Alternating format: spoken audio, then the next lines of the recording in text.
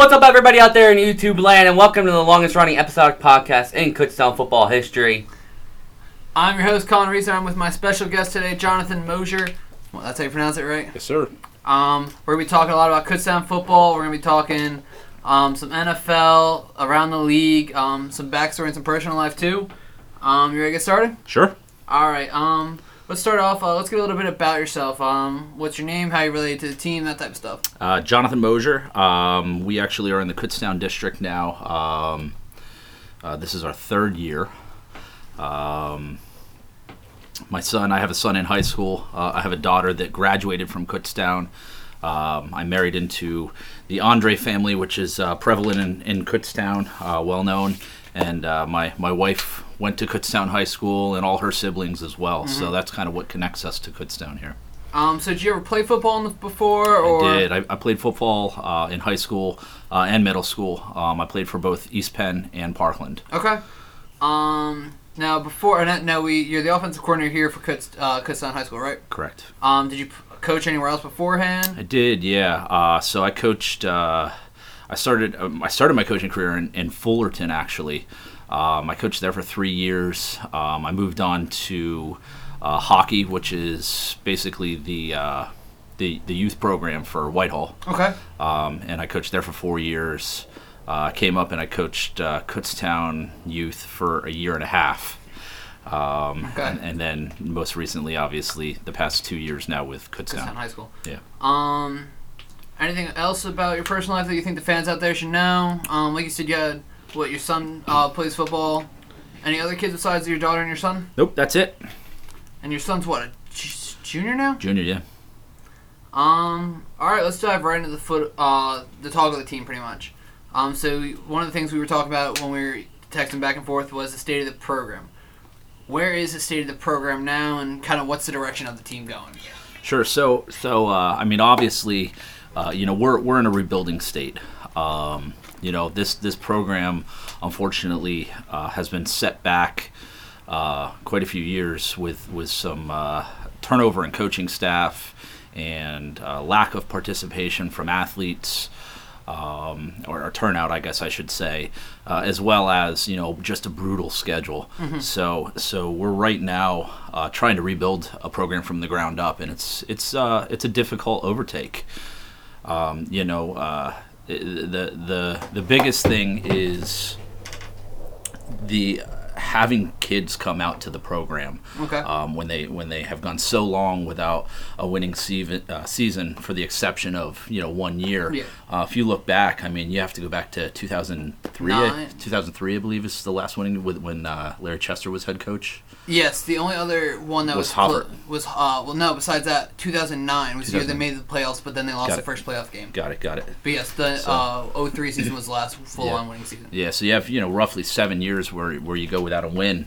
It's tough to have kids have interest in mm-hmm. wanting to play football for a team that has a losing record. It's hard on the kids. We understand it. They get made fun of by their friends, mm-hmm. and the community as a whole is down on the team because they don't have a winning record. So we're looking to obviously change that. But like I said, I mean, the program was set back years. Mm-hmm. So we're coming in and trying to rebuild from the ground up, starting with culture last year. Yeah.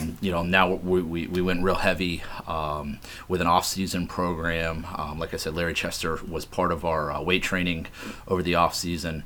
And then we did recruiting as well. We're trying to really make our presence known in the Brandywine School District, mm-hmm. because they play a very important factor in our ability to be able to field the team. Yeah. So what do you see as a plan going forward? As you've talked about, like, this first year stage, now you're on the year 2 stage. What's year 3, 4, and 5 look like? Yeah. So first year stage, obviously, we all kind of came late to the gate. Yeah. We were hired late in the season, right before the season started. Actually, I think I was brought on when the season was already officially started. So this year we've added a couple coaches to the staff, And our goal wasn't necessarily to produce wins this year. I mean, if they come through our efforts, then great. But our goal was to develop a program, develop a culture, which I think that we're starting to do at this point.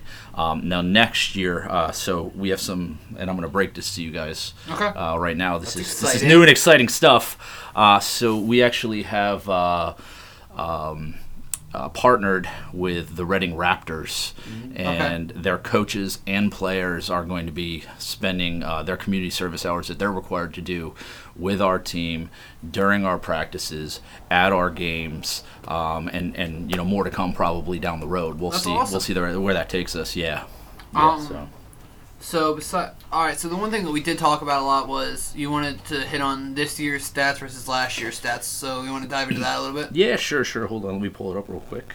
Just some man came prepared, quoting accurate things. So obviously I speak a lot of offense. I'll talk a little bit of defense, but I'll speak more offense. So 2018 season, we had 329 total yards.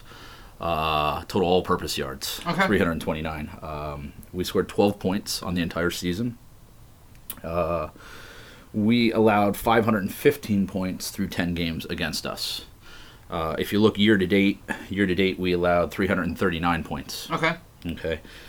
This year's stats. And keep in mind, this is improvement. I'm not looking for wins. I'm looking for improvement here. Yeah. So 2019, we have 955 all-purpose yards through 7 games. So that's already, triple already? Yeah. 762 of those are passing for an average of 7.3 yards per pass. Our run is 193, an average of 1.3 yards per attempt. Obviously, we look at those numbers and say there's definitely room for improvement. We have 58 total points on the season so far, and we're a little bit higher in points against. We're at 397 year to date. So we got some work to do there and button up some of the defense, but we're moving in the right direction right now.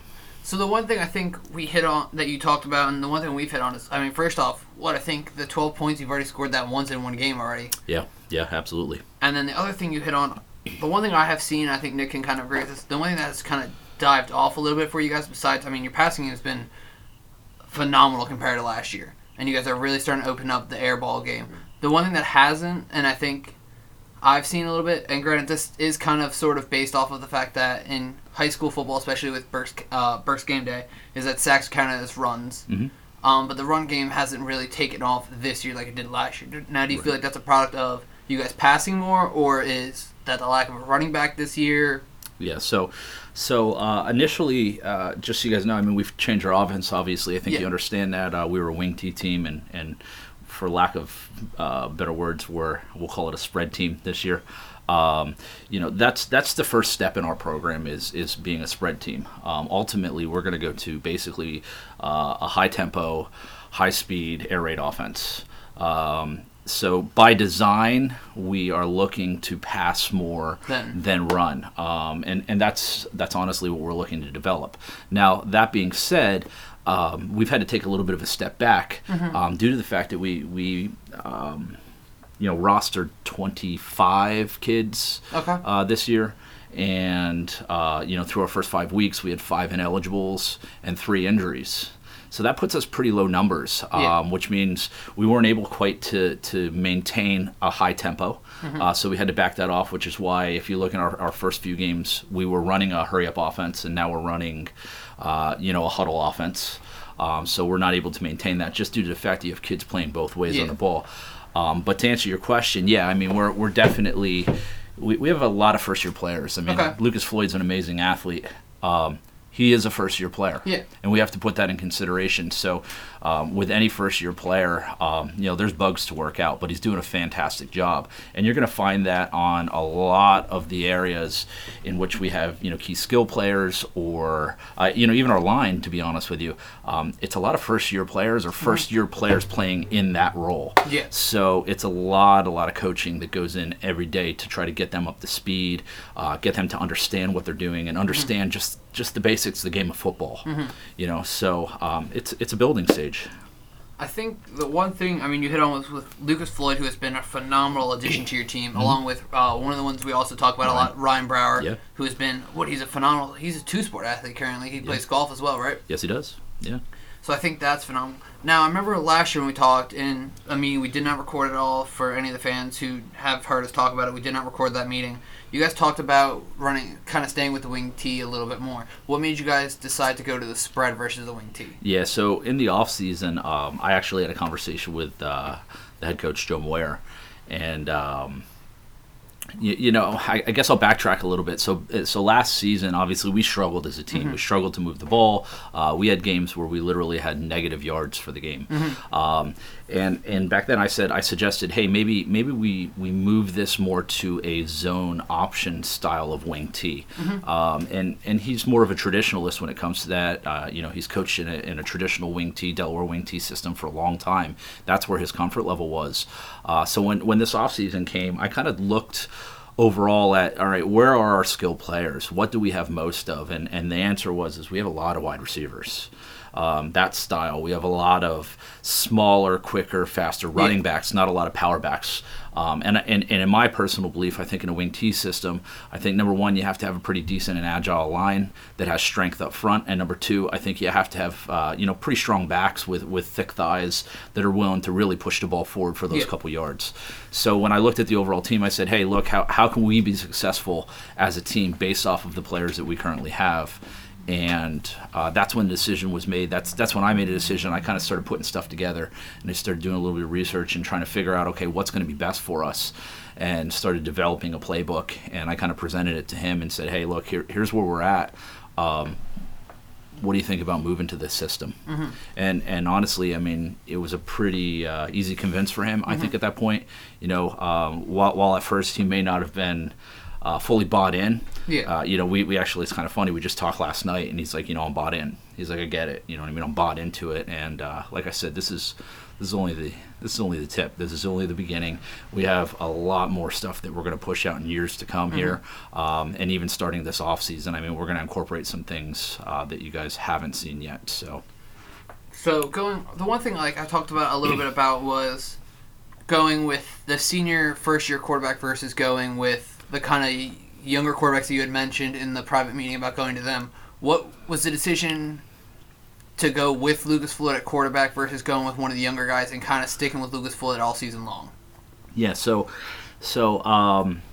we haven't exactly stuck. Let's just start with that. We haven't exactly stuck with Lucas Floyd all season long. I think I've seen a couple games where you guys have tried some other guys out and stuff like that. Yeah. We have two guys that are they're both freshmen. One that we made a decision to keep up. One that we knew we were keeping up, and that's Caleb Saza and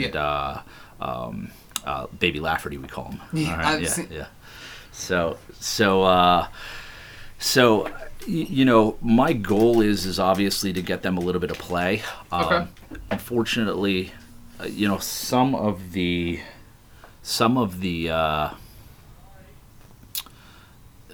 games have dictated that we keep Lucas Floyd in, for most of those games, because the last thing I want to do is I don't want to break a quarterback's confidence. Okay. I don't want to get them in there, and I mean, you guys can tell we've had a little bit of issues on our offensive line. Yeah.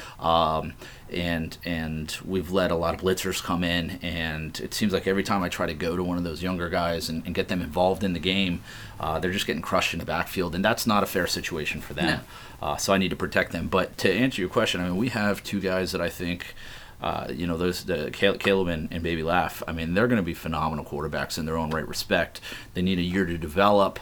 Next year, I think they're going to be ready to go. But this year, I mean, I think the decision was easy. You have to put your most athletic, most talented kids on the field at all times.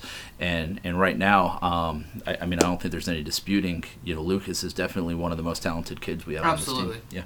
And the last one I have really about talking about the team in general on like how the team is and the state of the program is, where do you see this team in 3 and 7 years? And the reason why I use that is 3 years from now, you're talking about your freshmen now being seniors, and then 7 years from now, you're talking about a whole brand new reset class in there. Sure. So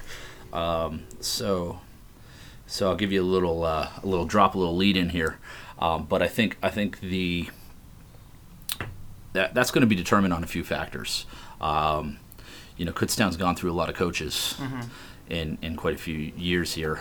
There's a lot of turnover there. And I think, maybe some of that is the coaches deciding they didn't want to coach anymore and leaving the program high and dry. And,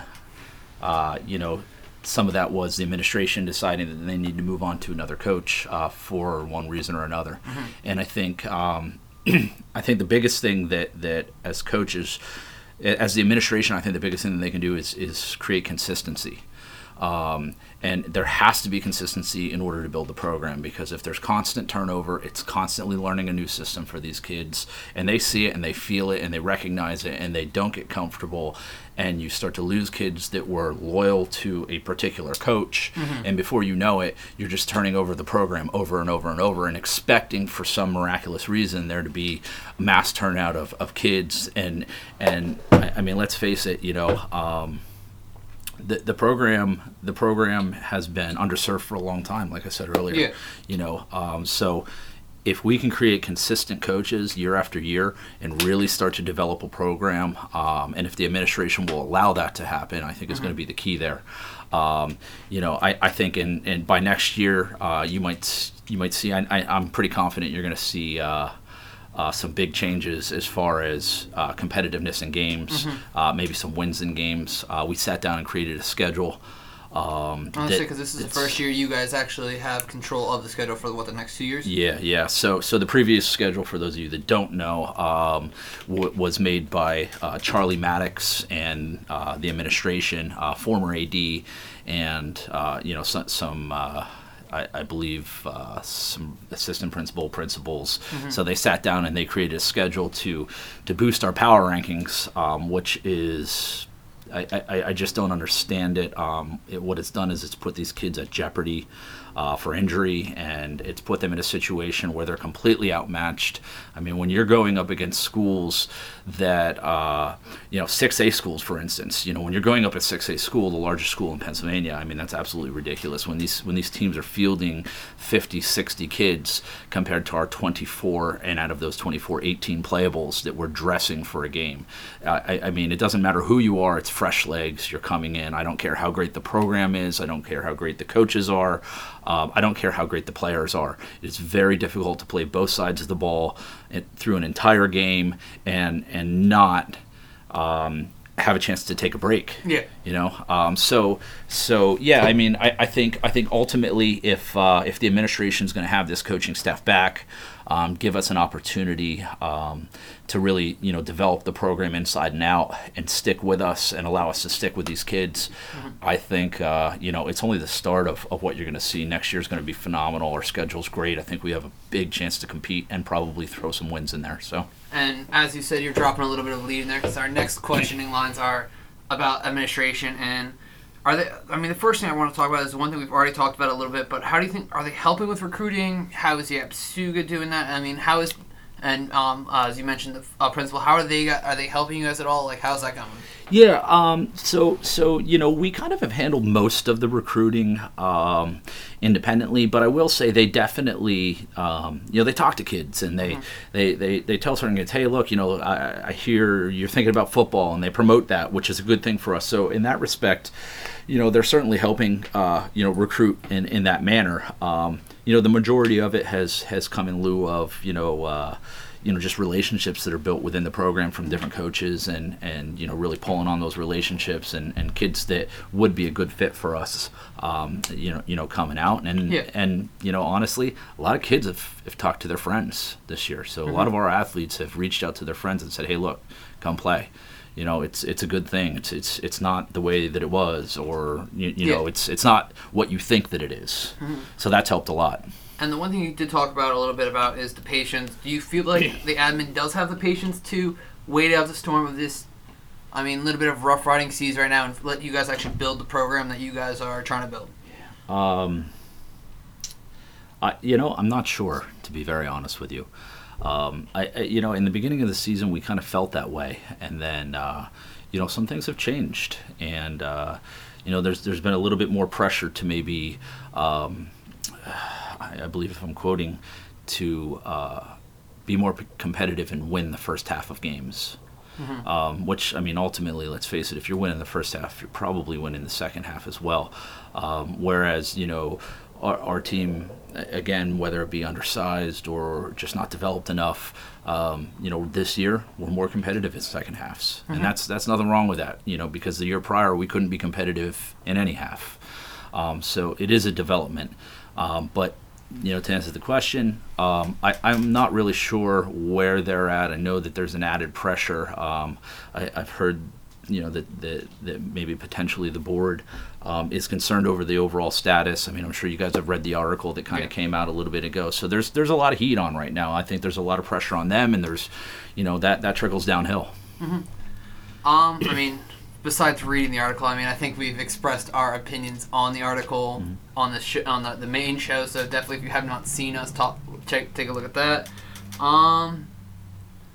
So one thing, I mean, besides the pressure, I mean, obviously you can have probably them letting you guys build the program and taking a little bit of that pressure off. Is there anything else you would like to see them work on at administration positions?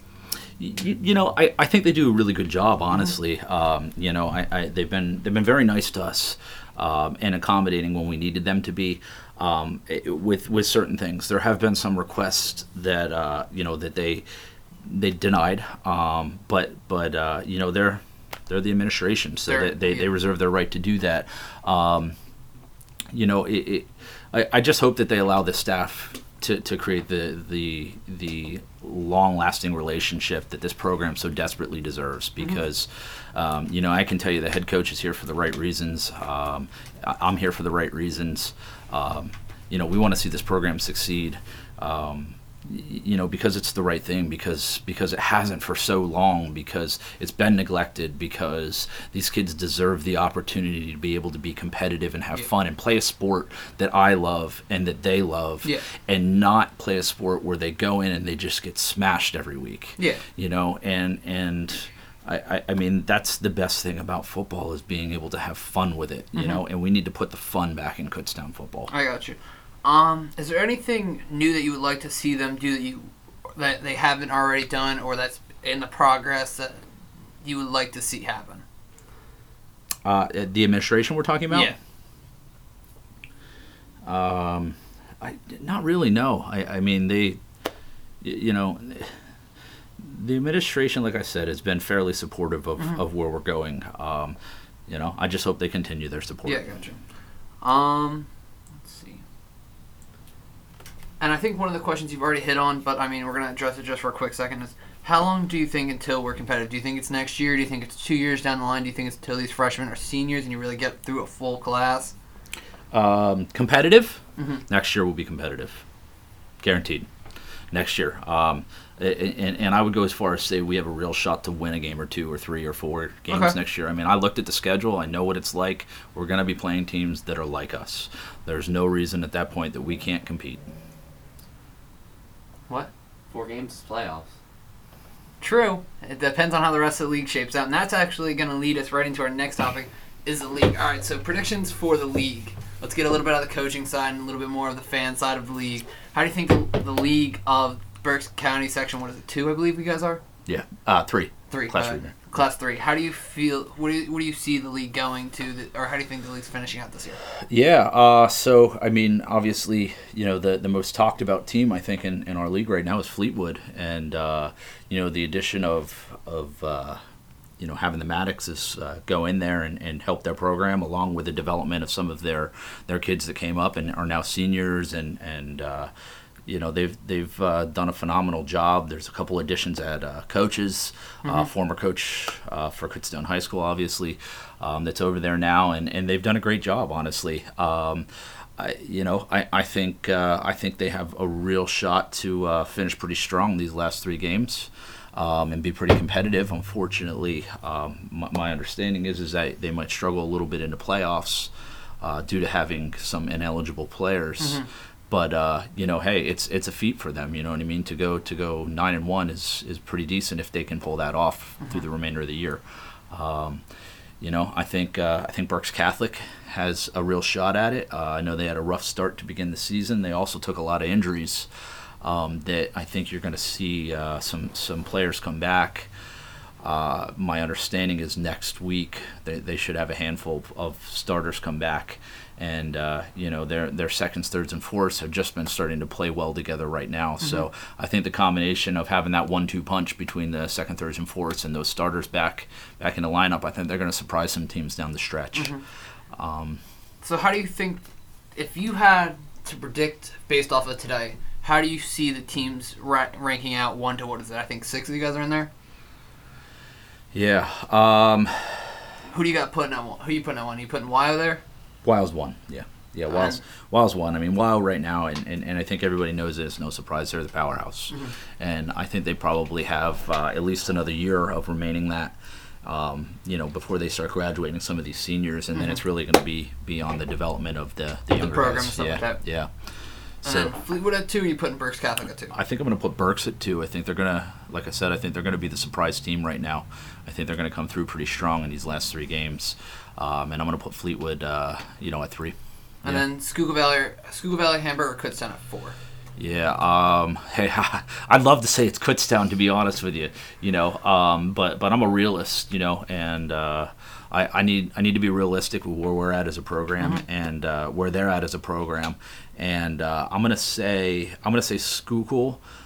Because I think their quarterback's phenomenal. I think he's currently ranked number 1 in all-purpose passing yards in Berks County right now. Yep. In Berks County, not just in our division. I mean, the kid's phenomenal. Yeah, touchdowns as well. I forget what the number 18. Over 12,000 or 1,200 yards. Yeah. 1,200 yards. That was before the Fleetwood game. Yeah, 17 yeah. Fleetwood. Yeah, I saw that. I mean, pretty phenomenal stuff, man. He looked real good. I think there's only one quarterback that I've seen, and I've only seen on film that maybe could even touch those numbers, and that's a quarterback from Malvern Prep. Okay. That kid was phenomenal, man. But no doubt, Schuylkill's pretty amazing. I think that's Mason Miller, right? Malvern Prep, I think it's Mason Miller. Yeah. And then I think Hamburg, and unfortunately I think we're gonna pull up the last spot. But again, it's nothing to hang our heads on. I mean, these kids are moving in the right direction compared to where we were last year. If we're talking percentages, we're talking 400% increases in some of our stats that I just shared with you guys. I think that's also the thing. Like, it doesn't, just because the win-loss record is the same, I don't think this is the same team as last year. I think this team has developed a whole lot more. I mean, and games are starting to become, I wouldn't say ultra competitive, but they are at least a little more competitive than they were last year in that standard. Sure. Yeah, the scoreboard doesn't predict or it doesn't show the improvement of the team. Yeah. I mean, our biggest thing is giving up the big play right now. I mean, and that's really what it is. We're giving up the big plays, and I mean, if you look at the Berks Catholic game, I think it was 5 touchdowns we allowed, in 5 times that they touched the ball on the first play, and that we can't do. That we have to be able to stop. I think you see some of that throughout, and it's not every game. Sometimes we get it together there, but if we can stop those big plays and make them earn those downs, I think you're going to see night and day difference between where we're at right now and where we can be at, and that's on us. I mean, I'm not going to put that on the players. That's on the coaches. We need to do a better job with that, and I think we can, and I think we will, and that's just as this team's developing, these players are developing, this coaching staff is starting to develop itself as well. Like I said, the addition of these Raptors coaches and players, that's going to be huge for these kids. That's going to be so motivational for these guys out there, knowing that there's another program at a semi-pro arena level that is interested in seeing this program succeed and wants to help out and has that experience to bring. I mean, that's going to be great. Absolutely. All right, so that's all I really have for the league. Let's get into some more of stuff we watch on TV, some NCAA and some NFL. The first thing, I mean, obviously news broke last week, and I'll be dropping my own segment on it later, so I figured I'd lead a little bit of an intro. The new California rule, and now protecting players a little bit from receiving some financial gain. How do you feel like this shapes the league a little bit? Man, I think like anything, I think it's going to definitely change the league. I think you're probably going to have some missteps initially, where the rules aren't very defined right now, and I think you're going to see some compensation things where they're going to have to come back later and say, that's not exactly how we wanted it to happen. So I think it's a little bit of they're going to play it by ear, but will it shape the league? Absolutely. I mean, anytime that you can throw an additional bonus into a player. I mean, why wouldn't they? So I guess, and kind of that leads to my next question. How do you feel like this really benefits California schools and makes these California schools more powerhouse teams across the board? I think it may. I think it may. And I think some of that's going to have to do with the upbringing of these athletes. Mm-hmm. How were they raised, and what's the important factor for them? But let's be honest. I mean, football it can be a very short-lived sport. Mm-hmm. You only have so many miles, and not everybody's guaranteed to get their way to the NFL and make the millions of dollars. So for those players that are good, that get injured, that can still see some sort of compensation. I mean, I think it can potentially be a good thing for them. Mm-hmm. And then, do you think other states are going to follow suit with this, or do you feel like? Yeah, so it's funny. I was just reading an article that said, and it was pertaining to this, and it said something about how the NCAA potentially is going to. This will be the end of the NCAA. That it'll basically end it because at this point, it's no longer being regulated. I mean, that's their biggest regulation and concern, that they govern for the most part. So, yeah, I mean, definitely. You got a favorite team in college? Do you watch a whole lot of college football? Yeah, I watch some college football. I'm a Penn State fan. Okay. Yeah, I'm a Penn State fan. And then you got a Final Four pick for the college football playoffs. Oh, boy.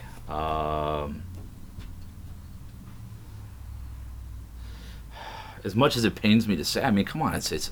I know Alabama's going to be there. Alabama's going to be there. Oh, don't worry, I'm coming to you too, Nick, about this. Clemson, yeah. I mean, as much as it pains me, but that's kind of where we're at. I mean, who else is left after that? It's year after year we watch the same teams go and compete and do the same thing. I mean. All right, Nick, you got a 4. Yeah, as much as it pains me to say, I got Alabama at 1, Clemson at 2. It's either a toss-up between Ohio State and Georgia at 3 or 4, so take your pick on that one. I got mostly the same, and I feel like that's how it's going to be across the whole board for the remainder of the year. I think it's really going to be those top 4 teams, unless someone falls. I mean, you're putting a lot of teams in that southeast region to be all playing in the postseason. So, I mean, that's my thing. And then, you guys got Heisman picks? I mean, the only other team for me that I think could make playoffs is Oklahoma with Jalen Hurts. And I think I think Jalen Hurts is also a potential candidate for Heisman of the Year. It's either going to be him or it's going to be Tua, and it's going to be a close battle to the end. And I honestly think whatever one, I mean, it's literally, I think, who just makes play. If a team doesn't make playoffs, I think you kind of lose some Heisman votes. Yeah, I agree. Yeah. All right, let's get some NFL. First one I got is Antonio Brown. I'm going to leave this to both of you guys because we can both talk a lot more about this as a group than as individuals. So, I mean, I guess, right off the bat, how do you guys feel about Antonio Brown, and do you think he's really done with the league? Do you think he's coming back? I think he shot himself in the foot when he left the Raiders, when he wanted out of the Raiders. Or, quite frankly, out on the Steelers. They could have had a great year this year if they would have, even with losing now Mason Randolph to concussion, and they lost Ben Roethlisberger. They still could have had a good year with Juju and AB back there. And James Conner. Yeah, I think, first of all, I mean, I think he's crazy. That's a lot of money to leave on the table. But that being said, I think there's a lot of money out there for him right now. And, I think with the...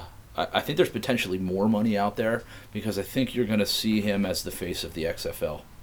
I think that's what's going to end up happening, and I think they're going to throw a boatload of money at that guy to face the XFL. See, this is crazy because I was talking to my dad the other day. I said, "Do you think you could go play in the XFL?" And I said, "The one thing that's going to hit him," I said, "is you got to see how this case falls out." Because I said Vince McMahon said he doesn't want any convicts in there, so I said that's the crazy thing. And the other thing I said man, if the AAF. That league that started up in the spring, I said, man, if that thing was still around, I said he could have been the face there. And that there's plenty of money for him still to make. And I think that's how you draw other players. You sign the big-name talent, you draw other guys to your team. Right. Right. Well, I think the thing is you're not going to have criminal charges that are going to be slapped on Antonio Brown. Mm-hmm. Everything that's going to happen is going to be civil, and the reason that the NFL is looking at him is because it's personal conduct. Mm-hmm. It doesn't have anything to do with criminal charges. So he's not a convict right now, and nor will he be, because what he's done, either the statute of limitations has expired or there's not enough evidence to pursue the case, and we're seeing that one after one as they come out. I mean, this is going to be a money thing, and that's what it comes down to. So, Colin, do you think Johnny Manziel will be throwing touchdown passes to Antonio Brown? I think Johnny Manziel could. He's another one that we find funny, interesting. But there are some players out there in the league right now who are not playing in the league right now who could make potential runs in the XFL, and I think the XFL is being handed gifts right now from the NFL with how they're carrying teams. I think, what's that? Who's the guy who just is serving the year-long suspension from the Raiders? Perfect. Yes. I think he's another one. He sees this opportunity as a chance. The XFL for him as another chance. Yeah. You got Kaepernick in there, too. That's the next one we're going to talk about.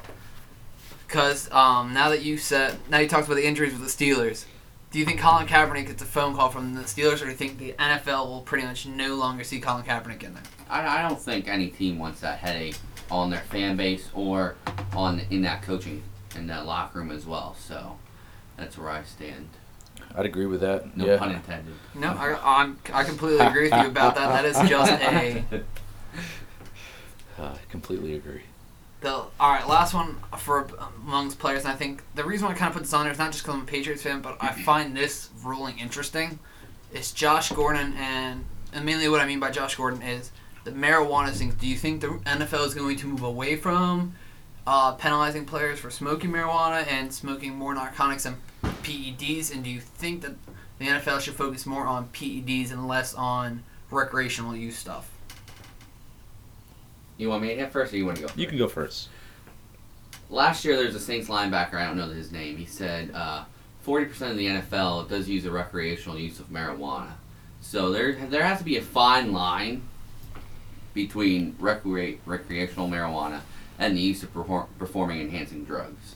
In my opinion, marijuana is not a performing-enhancing drug. It's when you're out there getting beat up by 250, 300-pound linemen out there every week, and you have a nice cold shower ain't doing the trick. What are you going to do? I mean, when you're making that type of money and you're expected to perform a certain way, and it's your last resource for feeding your family, that's my take on it. I mean, the one thing I find funny is how the league has changed in their drug performance. I mean, you look at Michael Irvin and how many times he's admitted or has been caught doing cocaine, and he admitted to smoking and doing cocaine before games, constantly. He's like, every game, he's like, I was either smoking weed or doing a lot of cocaine before I went out there and played. See, and that's where, but then... And that's as a Cowboys fan, too. And that's also on a stand, too, where it's like, if you gateway to one thing, it's going to lead into others. And so you're more firm up, there has to be a line that it's not a line to stand in, it's a firm wall type line where you can do this, but you cannot do this. Correct. Yeah, and I think that's exactly what it'll be. I mean, look, this is new for us on the East Coast, right? But this has been developed already on the West Coast. They've done this for years now. So they have a system down, and it's kind of funny because I was talking to somebody about this the other day. They know how to handle it. I mean, the NFL, for all purposes, is your employer. I mean, and that's what it is, and it's a privilege for these players to be there. Yeah. So they really can. The NFL can dictate whatever they want, but ultimately, it's still an employer. And if you live in California, where recreational is allowed, your employer still dictates whether you're allowed to use it or not. Mm-hmm. Let's face it. So the reality is they can say absolutely not. You can't. That we take a stance against it. As far as the PED thing, man, I think it's getting crazy. My personal opinion on that is the NFL should source out and have a representative that's responsible and probably a clinical medical representative that's responsible for sourcing supplements for these guys to take that are safe, that don't violate the policy. Right. Because right now, I mean, they're relying on individual trainers, and the trainer a lot of times I think is the trainers are saying no, it's okay, and these guys don't know any better because they don't have a medical background, they're not clinical, and they take it and then they get popped. Yeah, you got people taking as strong stuff as horse tranquilizers, they're shooting into themselves. And I think, I completely agree. I think that's the crazy thing about it is how all these guys are going. And really, granted, you get a list of everything that's approved, not approved, all that type of stuff. But these guys don't know what that is. It's a big scientific name, and I think that's the crazy part about it. And I think you hit it right on the head that, like, there should be the NFL, instead of just saying, you can take this, you can't take this, be like, all right, here's who you go to. You can get diagnosed there. This is what they'll tell you to take. And they're the ones who will tell you can take this, you can take that. And I think if you go to that, though, you also got to go to the extreme on the other end of PEDs. Well, bands are going to start getting lengthier and heavier then. Yeah, and I feel like if you're going to hand them the option to go to this route where it's these guys know exactly what to give you, but you still choose to do the opposite, I feel like that's where you get the bands a little bit heavier. I think the one thing that we've seen a lot more now, and I think we talked about it earlier with suspension and stuff like that, league safety. How do you feel like that? Do you think the league's going in the right direction, not in the right direction? Could they be doing more? Look, I'm all about safety. Concussions are a real thing. CT is a real thing. But man, they got to let some of these plays play because they are ruining the sport. I agree. There's a flag almost every single play now, and it stops the game and it stops the momentum and it just stops everything. And I think part of the problem right now is you have programs that from youth on up, these kids are taught to do things in a certain way, right? And what you're seeing right now is you're seeing the NFL transition into a new style of tackle, into a new style of hitting, into a new style of running the ball, quarterbacking. That you're seeing everything is where they want to take it, but you still have the athletes that are there that have been brought up their entire life doing things a way that it used to be taught. So until you see new coaches come into that youth level, new coaches come into that middle school and high school level and college level, until you see that kind of stuff and then be trained how to do it the way the NFL wants it, I think you're still going to have it ruined games. It's just going to happen. I think it's just a time thing is mainly what it is like you said, it's just the time to get this old guard out and this new guard of running, hitting, and all that type of stuff happening. And I think that's going to take time. Does it hurt the league right now? Yes, but I think it will. In time, it creates a better product because you're going to see less players getting injured, players playing potentially longer into their careers. Sure. But the other thing is they need to not create favoritism, because I'm going to take a dig at your team. Honestly, if Tom Brady gets smacked in the shoulder again and they call that a personal foul, come on, let's just call it what it is. You know what I mean? Tom Brady is the LeBron of basketball. Absolutely. And I don't disagree with you. I think quarterbacks are way, way, way too protected. I feel like as a league as a whole, what was it? Clay Matthews, I think last year was getting flagged every game for the first 5 games of the season with roughing the passer after the ball was thrown for just landing on him the wrong way. But only some quarterbacks, and that's the whole thing. If you look at the guys that are running quarterbacks, whether they run the ball or not, if they're in the pocket, it doesn't matter. If they're labeled as a running quarterback and they have propensity to want to run the ball, they are not governed by the same rules as a pocket passing quarterback. No, because they're identified as a runner. But even if they're not running, even if they're not outside the tackles, they still are identified with the potential to do it. Therefore, the rules change for them, and I think that's where we've gone wrong. Mm-hmm. Well, you look at guys like Cam Newton, Lamar Jackson, Deshaun Watson. Exactly. Yeah. I wouldn't go that far yet. He's somewhere in the middle. I hope they let him get hit. Easy. All right. League as a whole, where do you think the league is now, and where do you think the league is going, and is it a good thing or a bad thing for football? Again, they got to fix the whole penalty thing, the slowing up of the game. If you remember, I think it was 2 years ago, they kind of said, okay, well, we're going to go to limited commercials now. We're going to try to speed up the game a little bit faster so that it's not taking so long, which is kind of funny because the games they're not any shorter now. It's just they've added more penalties, so you're watching more penalties. You're not watching more play. You're watching more penalties. I think they need to figure out a way to accelerate it, to keep the game fun. Look, these guys get paid millions of dollars, and again, safety is super important, but you got to train them how to do the right thing to still make the game aggressive and fun to watch for the fans, because we're the people that are going to support this organization. If we don't buy those jerseys, if we're not buying tickets to those games to go see them, there's not going to be an NFL. So they need to keep it exciting enough for us and figure out how to do that. And again, I think you do that through still creating intensity, maybe changing the style slightly. There's a lot of advancement with helmets too, which I'm not sure if you guys are real familiar with, but there are currently helmets on the market that are like 95% proficient in protecting a player from concussion, but the NFL will not allow them to come into their league. That's crazy. It's crazy. It's crazy. That in itself would change everything. I think the one thing that I think the NFL should be watching out for and learning from as other sports are going through, you got to look at baseball right now. The one thing that baseball is getting hammered for right now is just how slow-paced the game is for a 9-inning game. Yeah. And I think that's the one thing the NFL really has to look at and be like, we cannot be Major League Baseball. We have to be a more proactive speed. And MLB is trying to make these changes as it is, but it's taking time. And I think that's the one thing that the NFL cannot do is I don't think the NFL can get into that hole where it is becoming this long, penalized game on a whole lot more plays under review. Right. And people see that. I mean, and the world sees that, and that's the reason you have things like the AAFL and the XFL, and that's why you have these things popping up. And even the XFL, where it's a redevelopment of an idea that was already there. I mean, they can be successful where the NFL's not, and if the NFL's not careful, they will take the NFL over, and it's going to happen. I think that's the thing right now that's like crazy is like the NFL's leaving holes open for these teams to come in. I think the NFL isn't going to take the XFL seriously at first because they looked at what the AAFL did, and it failed.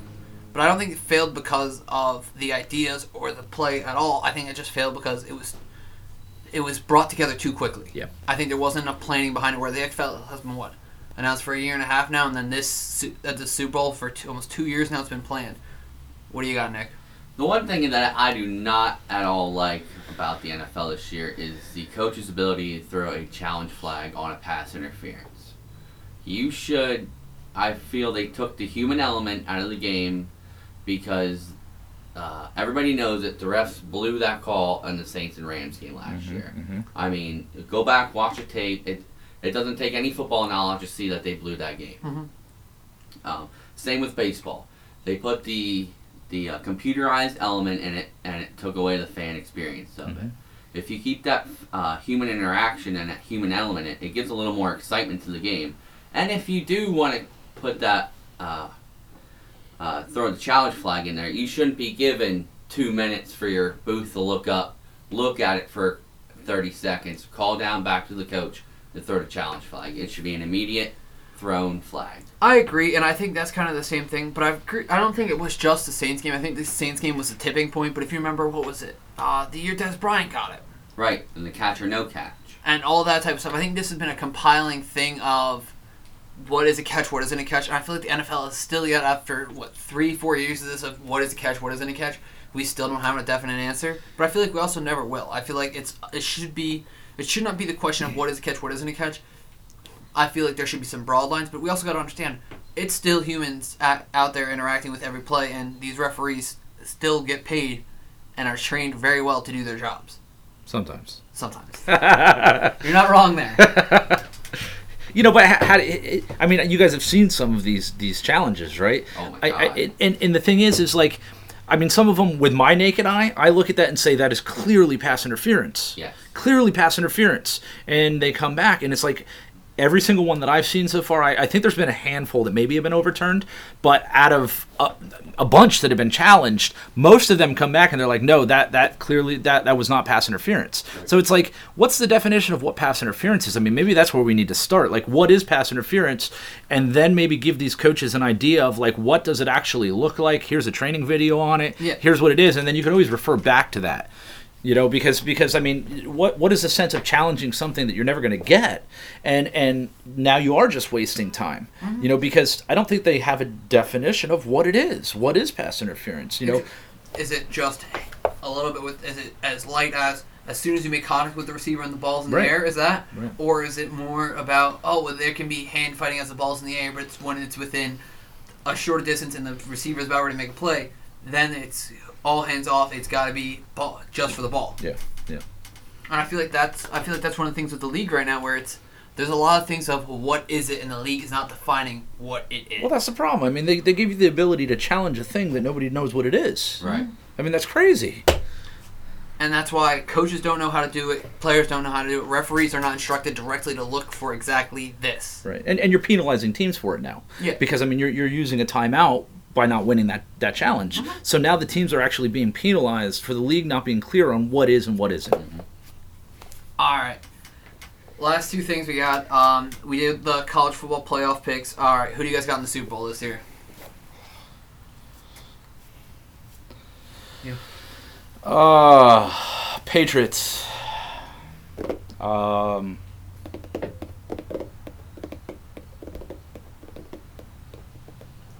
back to me on the second one. I'm not sure yet. I got to think about it. Y'all ain't gonna like my answer. I got Dallas, Kansas City. You know what? I can respect Patrick Mahomes, but I don't think that defense has got enough there. I think the Chiefs' defense has looked vulnerable in multiple games now versus Detroit versus Lamar Jackson. Of all quarterbacks, Lamar Jackson has made you look confused on that defense. Or the Chiefs are confused. You know what? I don't. You know, you made me debate about that. I really had thought about the Cowboys. I have 3 teams coming out of the NFC. That could potentially go there. I think 2 of them are out of the West. I think I got to see way more out of the 49ers too right now to see how they go. But I mean, I kind of like the 49ers a little bit. Do you think the 49ers are going to make the playoffs? I think the 49ers are making playoffs. I don't know how far they'll go. I want to see Jimmy G a little bit more. But you know who I really do like, and I think it could be the Cowboys versus these guys. Now, are you a little biased because he's a former Patriot? A little bit, but that's not the main issue. The main thing, the only team I think that could truly knock off the Cowboys this year from making the Super Bowl is a team out of the Northwest. If you say the Seahawks, I'm going to strangle you over that microphone. The 12th man will be alive, and I think Seattle's got a chance. I think Russell Wilson is a good quarterback. I think he's got a good crew, and I think that defense is finally starting to rebuild. Let me remind you of what happened last year when Dallas played them. I'm waiting. They lost. Right. That's all we got. I just want to be clear. So Dallas looked great in the first couple weeks, right? Here we go. But what I need you to do is I need you to look at the teams that they play. By the way, just so you know, because I'm gonna throw this out there, I'm a Birds fan, I'm an Eagles fan, so go Birds. And Dallas is currently losing 17-0 to Green Bay. Boom. Listen, I called that earlier today. I said that Green Bay was going to beat Dallas. So back to my point, right? The first 3 games that Dallas played, the teams that they played had a combined of how many wins? Do you know? 2. That's right. 2. 2 wins. They had 2 wins. The first 3 teams had 2 wins combined. All right? 2 wins. Who did you guys play the first 3 games? The Giants and Washington and Miami. And Miami Washington just Now, lost again. Worst teams in the league. Now, if the officials do get that call right with Zeke's fumble, because his elbow was down, it would be a first down. They potentially score a touchdown. They would definitely kick the field goal. They were in field goal range. They won that game 13-12. But they didn't. But they didn't. And they're not. And they're not. You know who's 5-0 right now? As of this afternoon, around 4 o'clock? New England Patriots. And going back to AB, if Bill Belichick wasn't able to straighten him out, do you think any other coach is able to? Andy Reid maybe is the only potential I could see. Andy Reid likes rehab projects. I mean, he has a long history with it. Michael Vick, players like that. I would say that would be the only other person that I think could potentially, but look, he's messed up, man. I mean, this guy's crazy. It's crazy. Listen, I found the funny story, and I did a little digging with this one, because I found it funny. Did you remember how he posted a schedule about Central Michigan?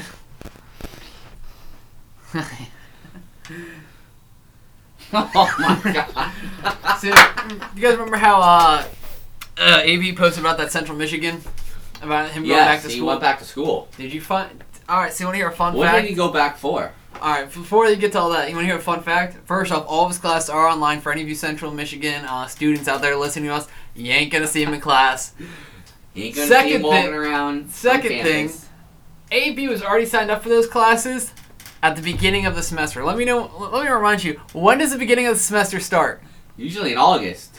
Beginning of August, he was already going back to school. He didn't plan all of a sudden, I'm going to go back to school. No, he was already going back to school when this happened. Which I think is the craziest thing in the world. But again, the only other team I think would even take a chance on him, not to even straighten him out, Cleveland. Cleveland is crazy enough to pick up any player that has any type of issues. They're like, you know what? No one wants to sign him. We can get him dirt cheap. Look at Odell went there. They even signed Kareem Hunt. He's not even he's on. He's still got 3 more games after this week left to go before he gets reinstated. Cleveland loves problem children because they can get them dirt cheap. Yeah, the problem is though is they have too many mouths to feed already there. Yeah. I mean, you can't you're gonna turn all of those receivers into pedestrian receivers then by that point. True. I mean, you can't feed that many mouths. You can't even feed that many running backs with Kareem Hunt and Nick Chubb back there, is it? It's crazy. I mean, I'm like, man, I was like, this team is dangerous. I was like, the problem is there's not you put way too much under the offense that the offense can't overperform now because you can only feed so many players at one time. But you didn't put enough into your defense to actually help your offense out. I believe this team could score a whole lot of points, but your defense is going to let up the same amount of points every time because I don't think they have a good enough defense. And also, I think their offensive line is struggling now, especially after the Odell trade. I think and Joe Thomas retiring, I think that you completely weakened your O-line to have problems in the near future. So we still need your 2 picks. Definitive. We still need your other pick out of the AFC. Mine. I'll go with mine first. Nick's gonna hate me for this, and I'll take the lashing. It is my picks are Seattle Seahawks and New England. I mean, granted, you'll say I'm biased to New England, but I think there is no team out there right now besides maybe Patrick Mahomes. And I really think whoever comes out of the AFC Championship game is already favored to win the Super Bowl. Because I think it's either going to be, first off, I'll tell you the AFC Championship is going to be the Chiefs and the Patriots. I think whoever comes out of there, I think as well. I think whoever comes out of there is going to win the Super Bowl. I don't think the NFC has a talented team right now. Besides, like I said, maybe. I mean, then again, there's Philly. There's Philly out there, and who knows with them. All right, Joe. John. Close enough. I'm Joe's the head coach. Good try. I'm gonna go with one of 2 teams. I have to go with the Eagles because I think, and just hear me out, right? I think they have issues, but I think that they've been winning games now with not a complete team. And once they put that together, I don't know if you saw the game today. You should have because it was just. But who did they play? It was sack-tastic is what it was. Who did they play? The New York Jets, I think. That's right. Absolutely. And who does Dallas have next week? The New York Jets, I think. Who did the Eagles play last week, though? I don't remember. They played the Green Bay Packers. And did they win? They did win. And what's the score right now with Dallas? 17-0. Ouch. But as a football coach, you should know it's not over to the end. No, hey, I agree. Aaron Rodgers is going to light him up even more in the second half. So for my picks, right, I got to go either the Eagles, I think once, and if Deshaun Jackson comes back, I mean, that just completely changes the dynamic of that team. That already is scoring a lot, that's putting together a really solid 1-2-3 combo with the run. That offensive line is creating holes like you just don't see. I mean, you just don't see holes like that in the NFL. So I think once they have Deshaun to take the top off, it's only going to help the run game even more. They have a real shot at it. I'm going to throw... I think the 49ers, man. I think the 49ers are looking pretty good this year, too, to be honest with you. And I think they could be a sleeper to go pretty far. I mean, they're putting it together, too. And they're doing a lot of it without really the help of George Kittle, because his numbers have been down this year. He's not receiving a lot of passes, but he's such a threat out there that he opens things up.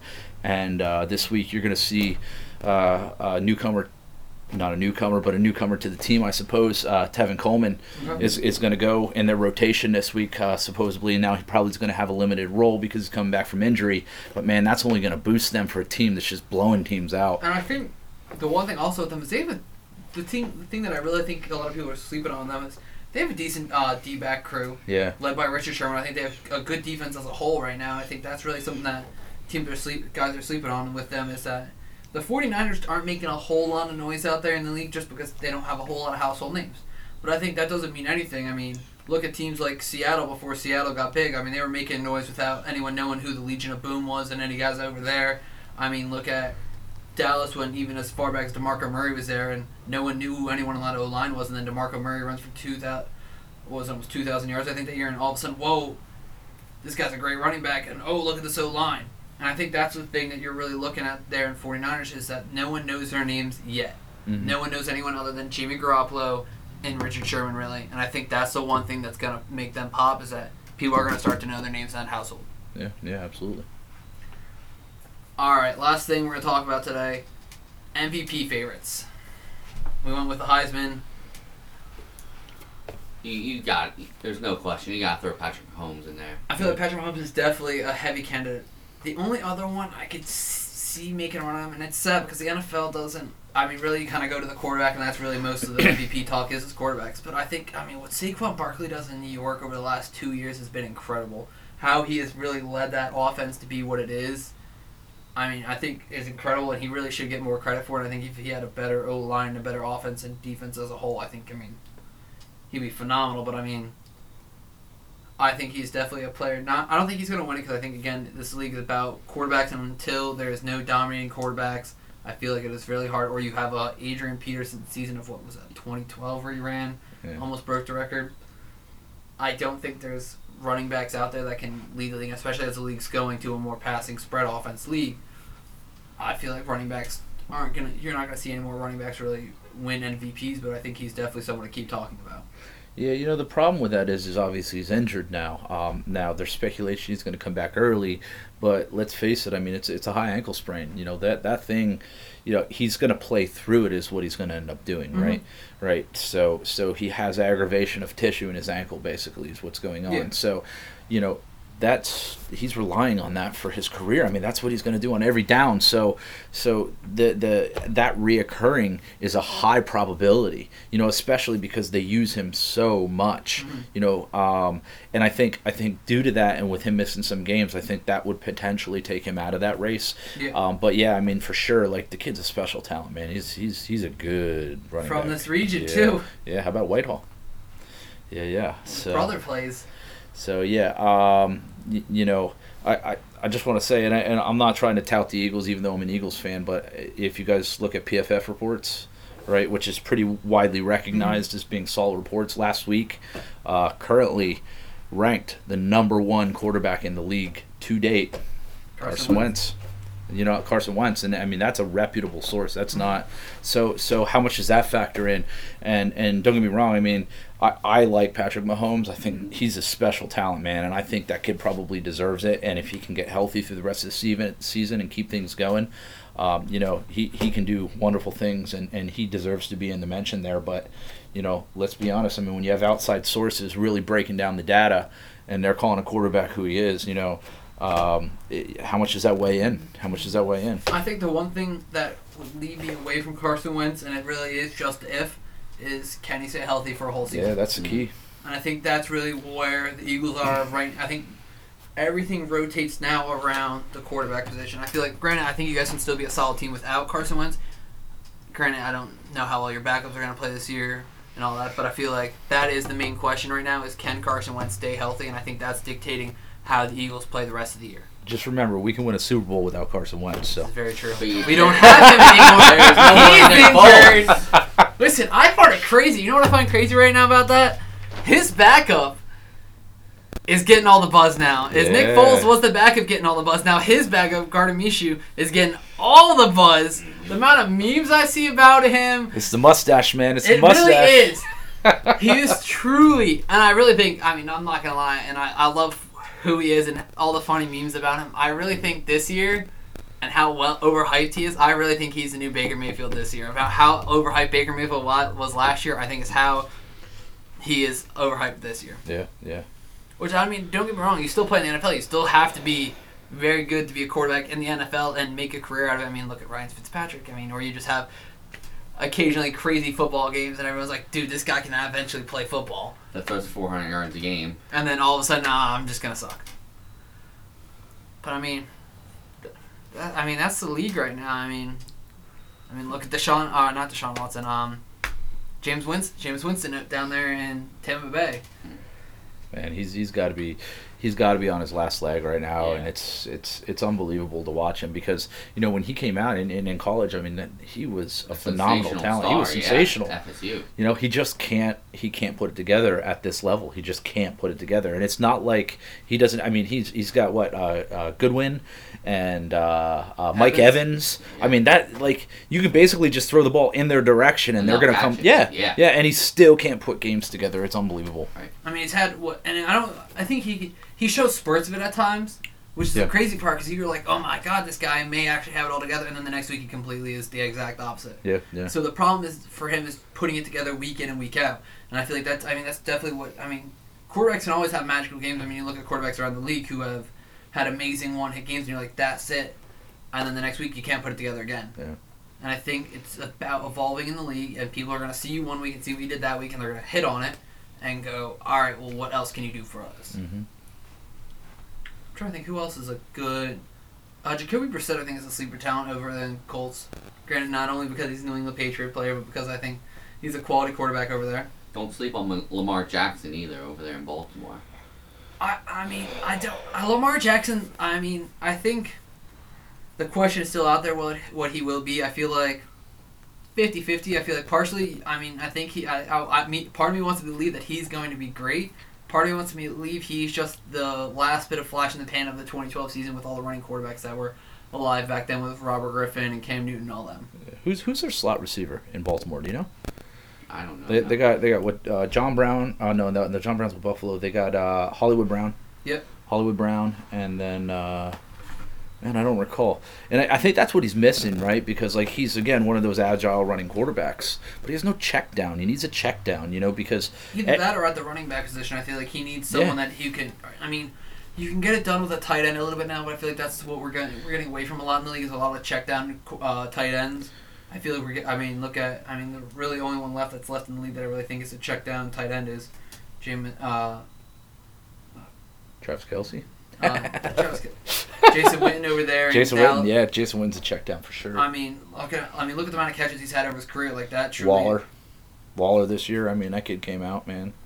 He's killing it. But I feel like definitely if you look at the way the league, especially I think I'm not gonna say that New England Patriots led this, but I think New England definitely led the vertical threat tight end movement with Gronkowski and when we had Aaron Hernandez as well. Yeah. I feel like that definitely is where the tight end position is going, and now it's a more vertical threat position. And Thielen out in Minnesota.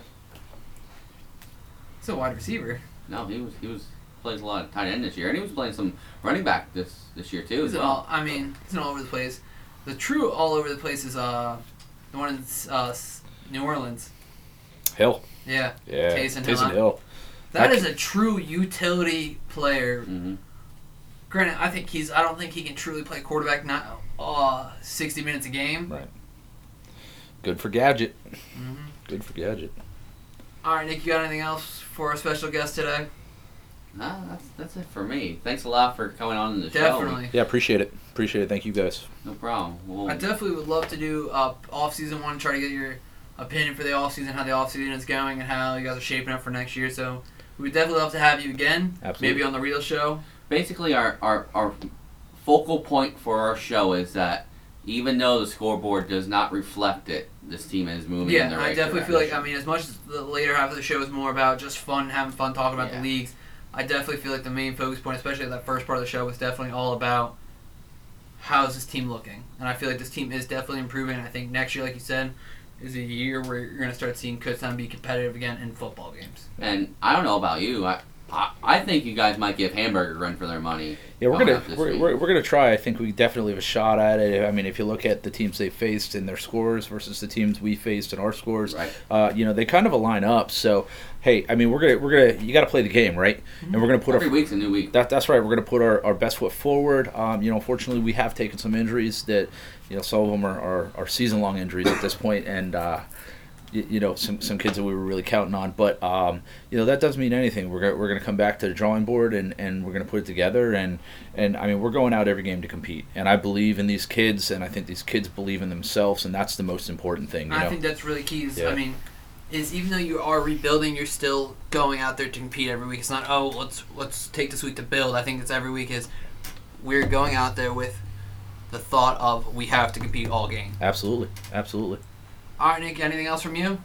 That's it. Just tune in Fridays at 6 p.m. We're on Facebook Live. Check out our TikToks.